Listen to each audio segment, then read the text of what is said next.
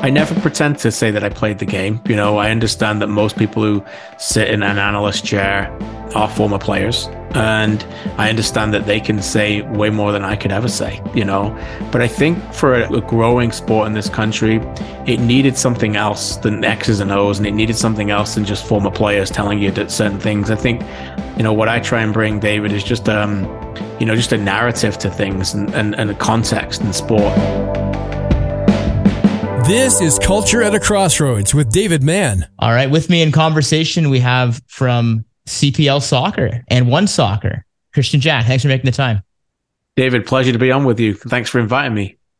Now, your world is soccer. Your world is the game. If you weren't doing this, where would you be working, do you think? That's a great question. I think I would probably be working closely with people. I had a little bit of a stint as a rehabilitation coach during my career, working with people with acquired brain injuries, and I love that ability to connect with people and make a difference. So I don't know where I would be. Maybe teaching, maybe just doing a little bit something with kids or something. But God's called me to do this, and thankfully I've been blessed to come and move to this wonderful country and cover this great game in this country, different elements of it in the media. So it's been an interesting journey, no doubt. Let's talk about your journey. So you grew up in the UK, big soccer country. When did soccer, or to be more correct, football, really steal your heart? Well, soccer or football doesn't matter to me. It's either one. There's no wrong or right answer. When did it steal my heart? I just think from a very early age. I think I grew up in a very passionate sports family. It wasn't just that sport. We were sports mad. We went everywhere as a family, going to different things. And England is not just about football, right? It doesn't matter if it's cricket, rugby, motorsports, car racing. There's lots of things that captured us, and we would go out and as a sports family. But you mentioned it. Football is the number one sport in the world for a reason, and it's certainly the biggest sport in England by a long way. You know, there's 92 professional football clubs in that country. You know, a country of 60 million, and how close proximity is. You can literally drive from one professional outfit to another in 10 or 15 minutes and cover it. So it gave me a great opportunity as a young teenager to try and get opportunities to go to the sport. And so I think from a very early age, to be honest, when I discovered that I wasn't quite athletic enough to make it as a professional, how do you find a way to get in the game? And I grew up loving sports and storytelling. And so I thought that was a great combination to try and go into that. And I went to journalism school, you know, hoping to find a way into sports journalism, and was very fortunate to do that in two different countries now. How clear was it that Canada would be the second country you'd go to? Not very clear at all for a long time. I mean, I've never imagined that, one, I would move to Canada, and two, that I would become an on-air television and radio analyst and broadcaster for football or soccer. I just thought I just enjoyed writing, you know, and in the end, you know, North America was very much calling me. I had an opportunity to go to get some experience through a family friend in Atlanta at CNN in the 90s. And then my family started to really spend a lot of time over here in North America. We were very blessed in 1997 to come to Canada. And instead of doing the hotel thing, we had family friends that lived in Ontario and the GTA area. And we went and stayed with them for a while and got to see what North American living was like a little bit more, I think, David. And that was obviously a window into our future. We went home and then decided that as a family, we were all going to go over, and my parents gave up everything, and I gave up my job, and my brother was just coming out of college, and we moved to a different land, and, you know, took a couple of years to get the papers through, and arrived and fresh and new, not knowing anything or anybody, and started again. And so we just felt it was the right thing to do. And it took a long time to get on our feet, but there was never any regrets. You mentioned giving up everything. Would one of those things have included covering the biggest soccer league in the world? You're taking possibly a big step back coming to Canada. Yeah, I mean, I covered lots of sports at that time. And so I tried to get into covering sports in this country. And I love North American sports even then. You know, I was the kind of kid that had hockey and baseball posters on my wall as well when I was younger, and basketball. I loved the North American lifestyle. So it wasn't alien to me. It wasn't unusual to talk about, you know, Barry Bonds or Michael Jordan or, you know, you name it. You know, I knew these figureheads, Mario Lemieux, Gretzky, but it was just very difficult to get anybody to pay attention to a 21-year-old sports journalism graduate. So it was hard. So yeah, to give up that kind of thing and come here didn't really know that football would be in my future, to be honest. I mean, I arrived in this country, soccer, football, whatever your preference was I think of a very peripheral sport that not necessarily many people certainly didn't really cover it for a living. A very much a well-played sport in terms of how many people played the sport, but it didn't necessarily lead to opportunities at the professional level. So I didn't really know what was next. And just a lot of trusting in God and believing you're here and just seeing where it would take you. Wow.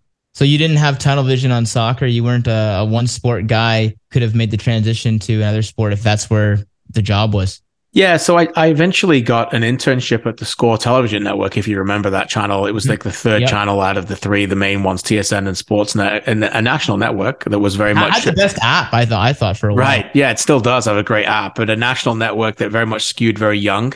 I got an opportunity to go there. So to answer your question, no, I didn't go there believing that I would cover soccer. I just went there to cover sports, and I did everything, script writing on the NFL, producing in the Canadian Football League, working for a show called Sports World where we did a lot of, European sports to North American viewers, and did everything. I worked on the assignment desk there and worked with NHL teams and booking interviews for talent and cameramen to do when they came into different cities, and working with the bureaus across the country. It was a wonderful place to grow up and make friends because I was very fortunate to go there. It took a number of years when I moved to Canada to get in, but I was there for over a decade. It was almost like journalism, university journalism again, and university broadcasting, but you got paid, not well, but you got paid and you made a lot of friends, and we had a lot of fun. You know what I mean? And there has been some fantastic talent that's come out of there, and some, world-class broadcasters now working across this great continent that all came from the Score television network. Oh, that's really special. Would you say there was a point where you realized that soccer was picking up some serious steam in this country as far as wanting to absorb it in a professional league? I think the birth of Toronto FC made a big difference, David, to be honest. I think ultimately when I came here, it was clear that a wonderfully multicultural country, so many different experiences of World Cups was special, no? Like you walk around this country and during a World Cup and you see so many different colors and faces and vibrance and the looks and people from all over the world, right? And so you knew that desire there to take in the sport was real, whether they were born in Canada or they were first generation Canadians. It was clear that sport was very much valued within that family, but there wasn't a lot of participation in terms of going to a professional game. You just didn't get that kind of thing. So that bridge needed to be built. And Toronto FC built that. They decided that Toronto needed a franchise in Major League Soccer. They built BMO Field. They attracted people to go to the game. That led to the Vancouver Whitecaps getting MLS and Montreal Impact at the time in Montreal. And suddenly we had 3 professional clubs within Major League Soccer, and people could go and support them and show that culture that we see all over the world, where the sport has people representing them, and that region representing them for a reason.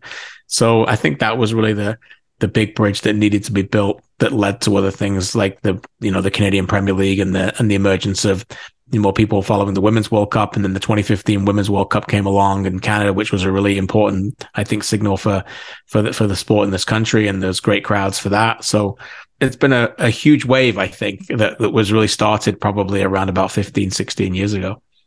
What has it meant to you, KJ, to be able to tell that story?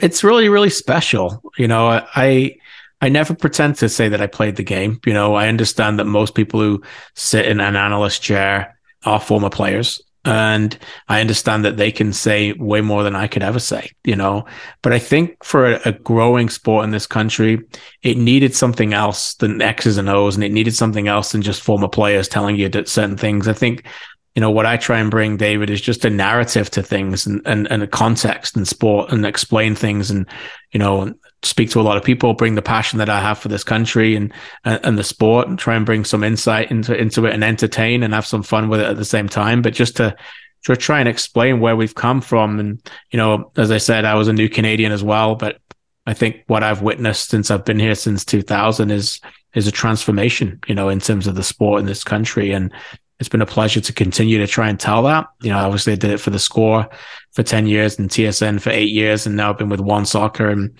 the Canadian Premier League for over a couple of years now. So it's quite scary to think I'm into my 3rd decade already in this country talking about the sport. Now, if we could just dial in on one of the things you mentioned about the storyline of Canadian soccer, you did bring up the women's team, and, there's been some flack as to them not maybe getting the coverage that they deserved We're finally going to see a women's league come to Canada in the next few years.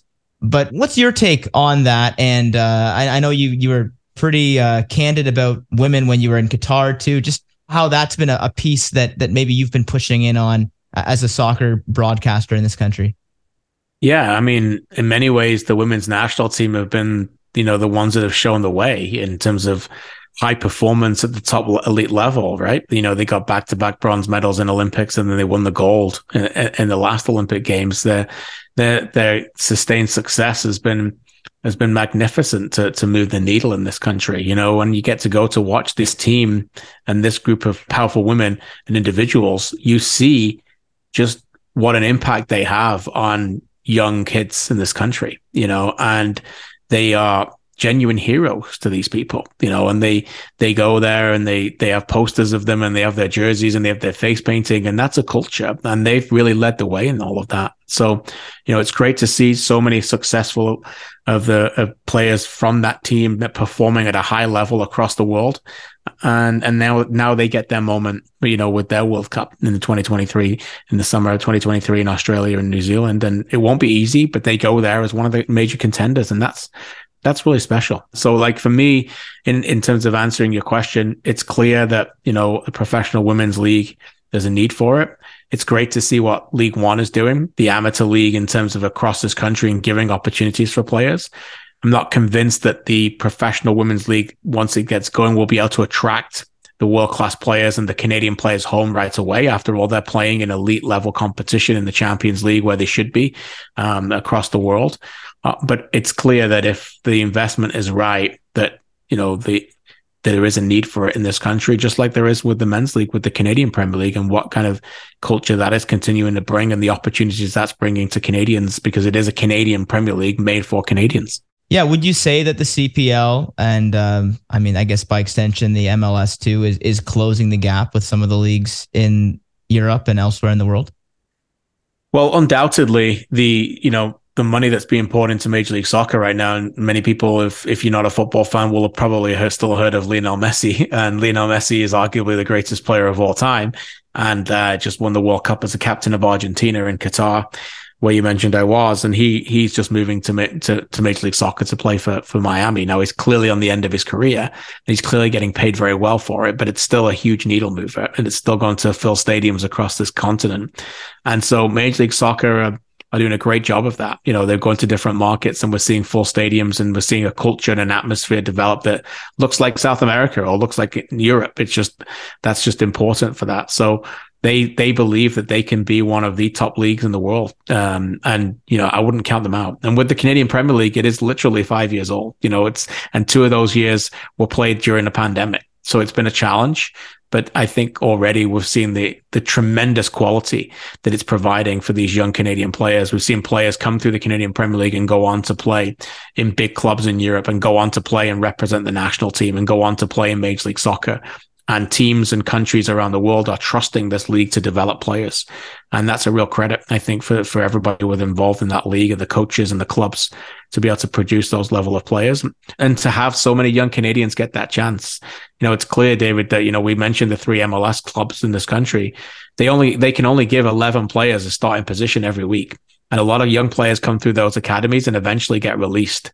And where would they go then? We need a pathway, like a lot of other sports in this country. Junior hockey and minor hockey gives people an opportunity. And there's lots of professional players around the world that necessarily were told when they were teenagers, you're not going to make it. And then they just needed to keep going and grinding and get that opportunity. And that's what the CPL provides for these young players, age, anywhere, mainly from Canadian, anywhere from 16 to 24 as the bulk of the players. It gives them a tremendous opportunity to come through, play in a professional environment, and then hopefully go on and continue to have a fine career. It is amazing, the growth we've seen, and you have an interesting look at this, because as you said, you still are a broadcaster for One Soccer, but you were full time at that as a sports broadcaster prior to jumping on as the VP of Media and Content at CPL. What attracted you to that, to making that shift in your career? I've seen this play out a few times from other journalists. Do you appreciate it even more, having already been on the side of the microphone that you are now, being in management? I still see it very differently. I mean, of course, I'm not doing as many broadcasts, but for me, at the Canadian Premier League, I wake up every morning and think, how can we make sure our clubs and players are seen more, and how can we tell the stories, right? Like ultimately, I understand now I'm working for a league that I still think Canadians are finding every day, didn't know existed. Sports fans, soccer fans. Oh, what is the Canadian Premier League? Oh, where is it being played?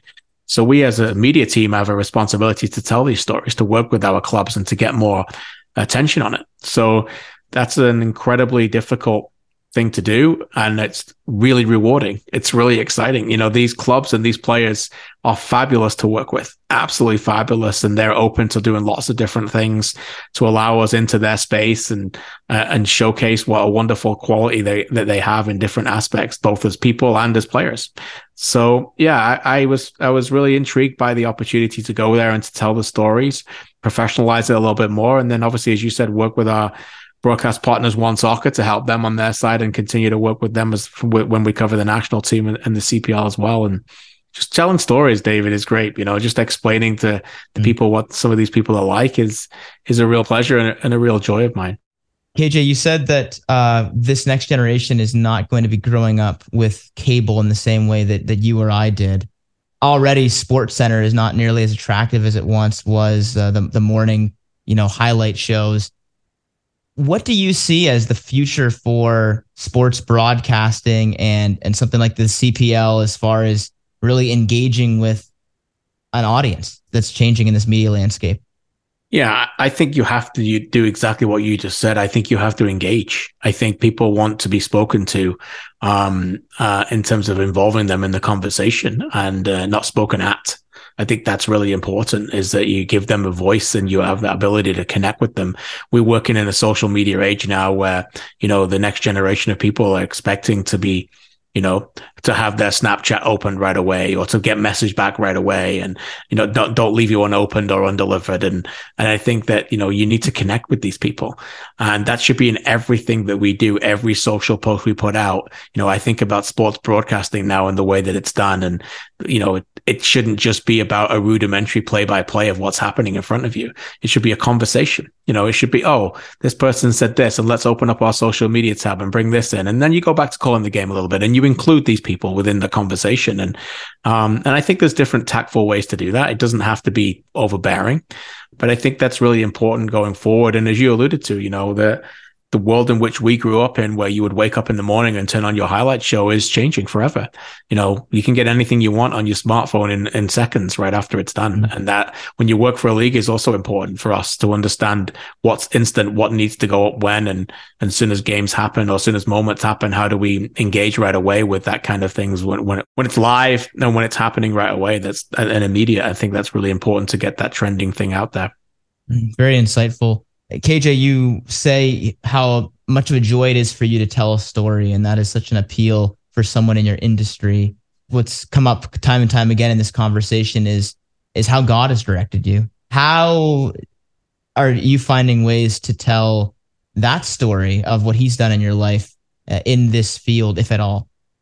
Yeah, I mean, I think I've been a little bit more ambitious in that role over the last couple of seasons, shows like this, and I've done other shows as well where I want to talk about my faith that is ultimately my life. That's what I'm guided towards. Ultimately it's about me and him, right? And that's the most important relationship of all, of everything else that I've said. So I think, the more and more I get a little bit more ambitious to talk about that is important. Like ultimately, David, like as I said earlier, I went to school for journalism. I wanted to tell stories behind a pen or behind a keyboard. I never for once in the world did I ever imagine that I would be front facing and I would be a broadcaster with, where people would get to know me and see me on camera. But that was his calling, and he gave me the inner peace to be able to do that. And then I was obviously placed in that position for a reason. Whatever tiny notoriety or people, comes with it is then an opportunity for me to show people what I am as well. And, to show people that the way and not be afraid of my relationship with that. So hopefully that answers your question a little bit. But as I said, it's just, again, being open and honest in those discussions. And as I said, I think comes back to the word authenticity, which is a big one for me, and always just being myself.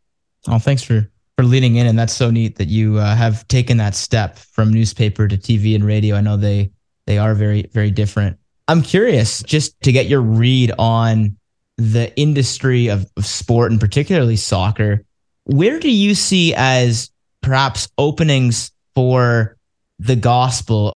Yeah, I think the great thing about the game of football is that there's so many people from so many different backgrounds, right? That's the great thing about it for me, is that, we can all inspire and talk about, our spiritual journeys, yet so many people have come from different countries and look very different. And I think that's what's so special about it for me, is that it doesn't have to be the one way that everybody says, it isn't just because they look like me or they look like you, like I was interviewing a player recently and I asked him a question about a crazy game. And he, the first thing he did was give praise to God and thank him for the opportunity to score that goal in the last 10 minutes, and, at that moment, my response to that is, well said, amen to that, and that's just my little affirmation at that moment, to just say, yeah, you're right. We're both believers in this moment. And, the great thing is sometimes there's players are finding their voice and able to do that more. I think many years ago, the last generation or a little bit before my time, everyone was told, just talk about football, but players now and sports all over the world, I think are getting more of a voice to come out and explain what, why they are built the way they built and what they're passionate about. And I think that's what I want to be there to help them do that, to tell that story. I spent a long time in the off season getting to know all of my players in the league and finding out, some of those things and connecting with those, so I can help those young men tell stories as well within our league and tell them about their journey and, let them tell their journey to me. So I think that's an area for me where I can, much like yourself, David, and the great job that you're doing is just providing them an outlet, right? Oh, that's really neat. It's not just about you as a broadcaster who can be more authentic. It's also the players. Just to wrap this up, Kristian, I'm curious, you've talked about the importance of authenticity and engagement in terms of how soccer needs to, be with fans and vice versa. But with that, there does come this fear and this realization that we've seen in media where there's not so much grace in the public court of opinion, because once something is documented, as it's there, and we can really jump on that. What are your thoughts on navigating that as a Christian? It's a great point, and I could probably talk a lot longer than that we have on this. And I love the word grace. And I think, again, first of all, I just lean in authenticity. And, we are spiritually attacked in different areas, right? Like, so if I wanted to open my social media account at a certain point after I've had a strong opinion, I may well be reading things where people don't, maybe being quite mean or whatever. And there are different ways to go about that, right? First of all, as somebody who's now comfortable in their 40s, I may not have said this when I was in my 20s or my teenage years, but I don't go on there anymore for affirmation. I don't go on there for people to tell me that I'm good or that I'm bad at my job, right? Like, they're entitled to their opinion just as much as I'm entitled to mine. So, I go and, for me, it just, as long as I can feel like that my family and my close people around me feel like that I'm continuing to be myself, that's the most important thing. I understand for the younger generation, it's harder because they do care a little bit more about what people think about them. But I think with experience, David, it comes with a time where you start to become a little bit more comfortable. And as I said, for me, just going back to it, it's about me and God, right? Like, as long as I'm doing good by him, the rest of the things will take care of itself. So yes, it can be a cruel world, but I think the key thing is to just make sure that as long as you stay humble and you say that, humble service in the body of Christ, right? Like Romans. And then if you can keep that and be authentic to yourself, then I think that no matter what other people do or say or attack, then I think you'll be fine. And you'll be able to certainly continue to sleep more comfortable at night.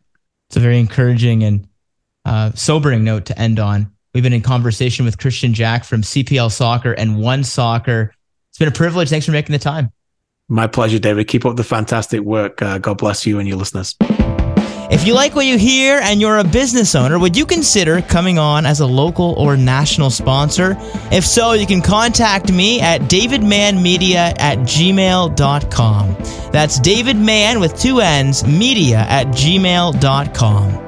Thanks for listening today, and we do invite you back next week as we once again explore the intersection between faith and culture in Canada, helping to better equip you in following Jesus.